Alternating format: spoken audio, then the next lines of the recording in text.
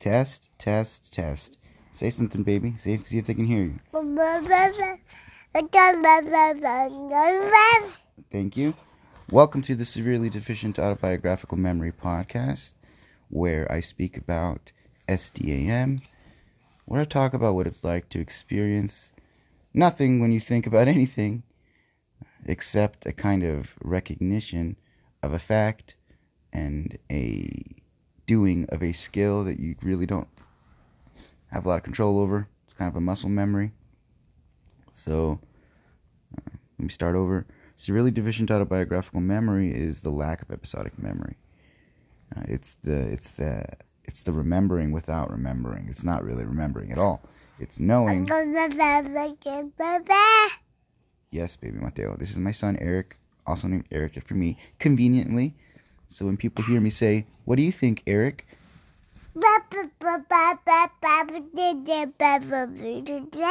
He always responds very kindly. Thank you. Yes, you do. Thank you. And he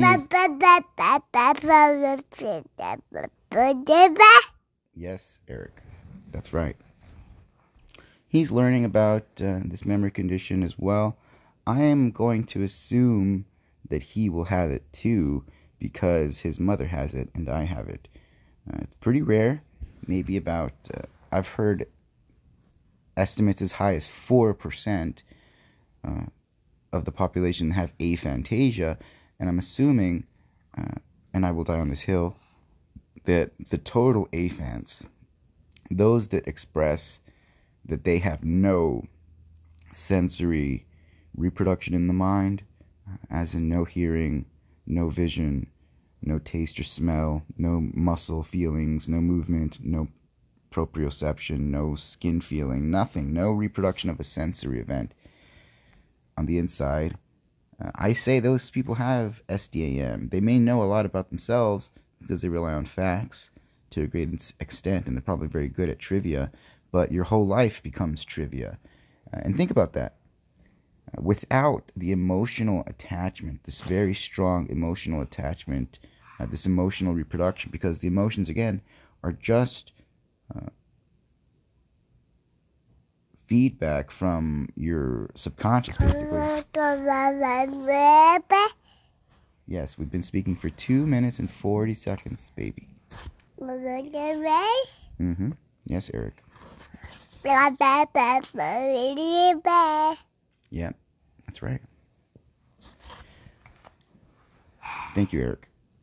So isn't it convenient? Like, my name's Eric, so it feels weird to say it, but I'm talking to him, but everybody else around me is confused, and sometimes I sneak in. Yes, that's right, Eric.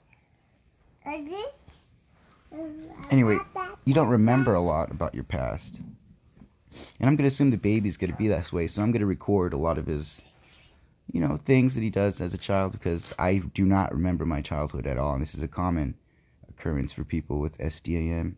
They do not remember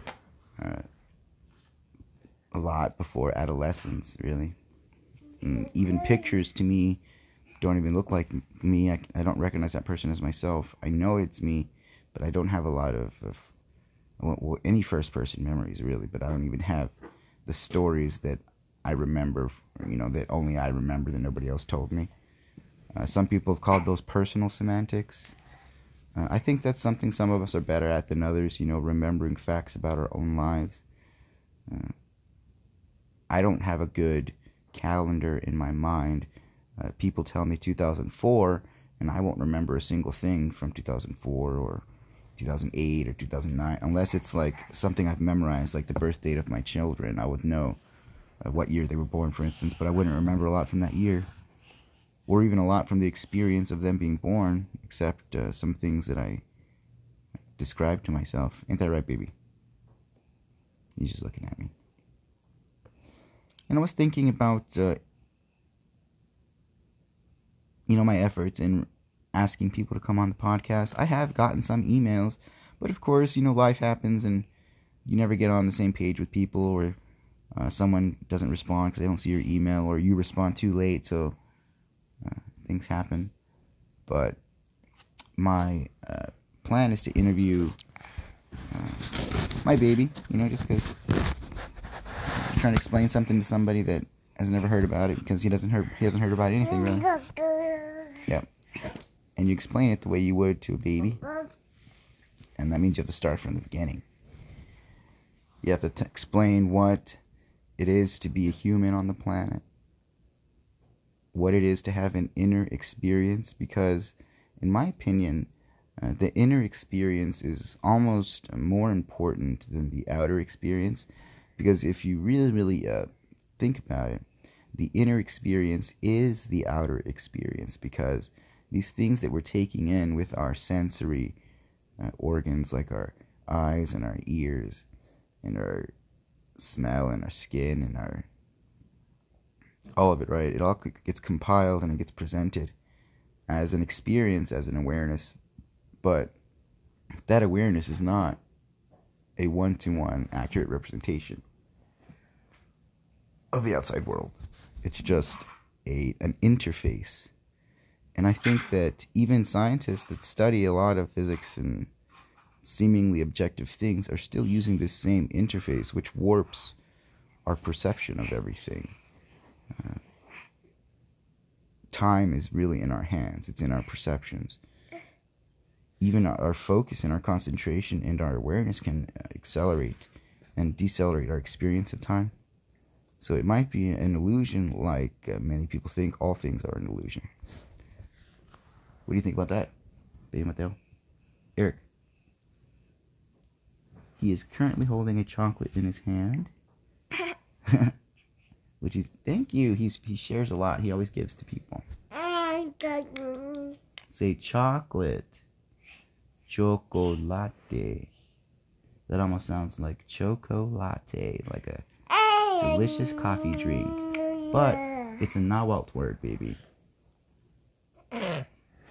It's not even Spanish. So there's the lesson for today. Nahuatl. Chocolate. Chocolate. Can you say, you are my reflection and I love you? That's what I keep on a loop on the inside. That's my baseline. Especially when I'm angry and emotional. Because for people like us, we don't really hold grudges as strongly as others, because even the things that we are upset about or that we know happened, they don't bring back a lot of emotional responses because we cannot reproduce these things.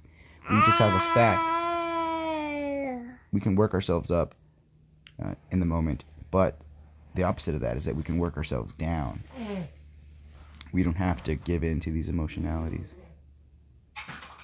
Like, we're already a psychopath about the future and the past, if you think about it. Not because we can't experience emotion, but because we won't about the future and the past, about some imaginary thing. So, whenever we're feeling something, quote, real, unquote, in the moment, we have to convert it into something more imaginary, something more abstract. And the way I do it is to tell myself, will this matter in 6 months? And then I start thinking, will this matter in 2 days? It won't. Because I cannot tell you what I had for breakfast yesterday. Welcome to the SDAM podcast. Thanks for listening.